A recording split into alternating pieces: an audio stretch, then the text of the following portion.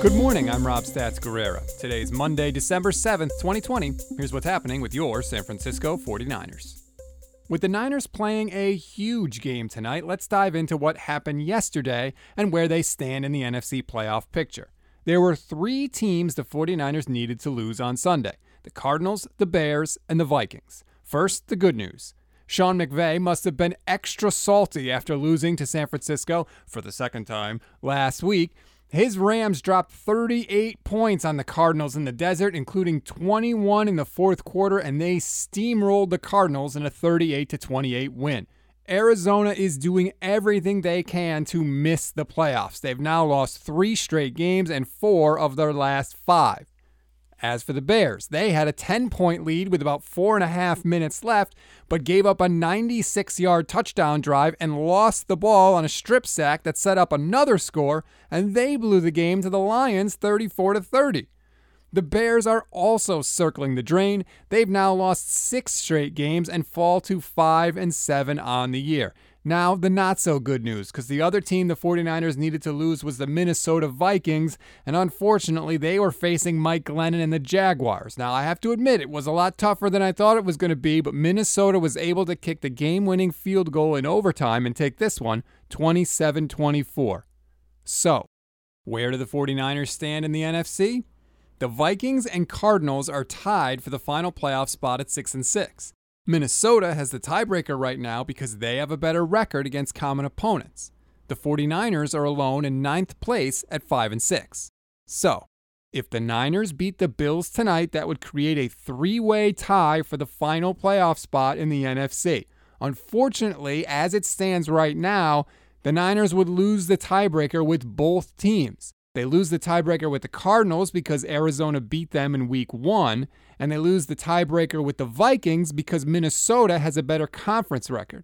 But keep in mind, the 49ers play the Cardinals again the day after Christmas in Week 16, so that could change, and San Francisco has 4 more games against the NFC: Washington, Dallas, Arizona, as I said, and Seattle. Minnesota also has 4 more against the NFC: Tampa Bay, Chicago, New Orleans, and Detroit. Basically, in the last month of the season, anything can happen as long as the 49ers can find a way to win tonight. Really quickly before we move on, just think about that sentence. The 49ers have a chance to make the playoffs despite the worst rash of injuries maybe an NFL team has ever seen in a single season. Your starting quarterback, your first-string running back, your second-string running back, your third-string running back, your fourth-string running back, both starting wide receivers at one point, your starting tight end, your best pass rusher, your second-best pass rusher, your best cornerback, your second-best cornerback, your third-best cornerback, your starting free safety, your starting strong safety, one of your starting linebackers.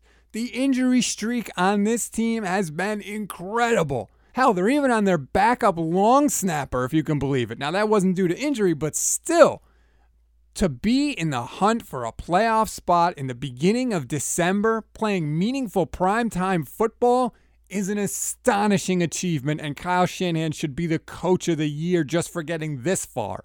Tonight's game is a huge test of him. It's a huge test of Nick Mullins.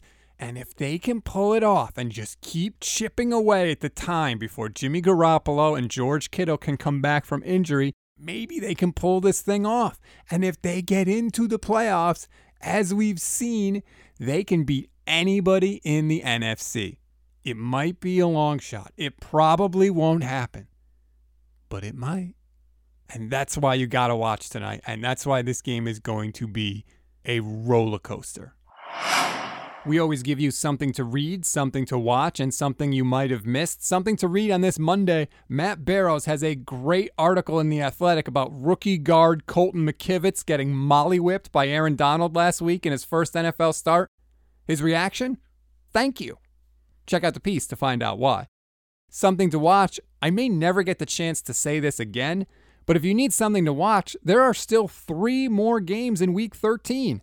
In addition to the 49ers and Bills, you also get Steelers and Washington at 2 p.m. Pacific today, and the Cowboys and the Ravens play at 5 p.m. Pacific tomorrow. Things I never thought I would say when talking about an NFL season. Something you may have missed, the Seattle Seahawks could only score 12 points against the New York Giants and lost at home to a 5-7 team led by Colt McCoy. Now, if I wanted to be a real jerk, I would also mention that the 49ers beat the Giants with Daniel Jones in New York 36-9 with Nick Mullins at quarterback. But I'm going to have some integrity and decency and not bring that up. That's going to do it for this edition of Stats and Eggs. Please rate, review, and subscribe to the Niners Nation Podcast Network. You'll get this show and all our great shows, including a special edition of the Niner Nation Podcast. They take a deep dive into this Bills game and break it down from every possible angle. I'm Rob Stats Guerrera. We'll talk tomorrow.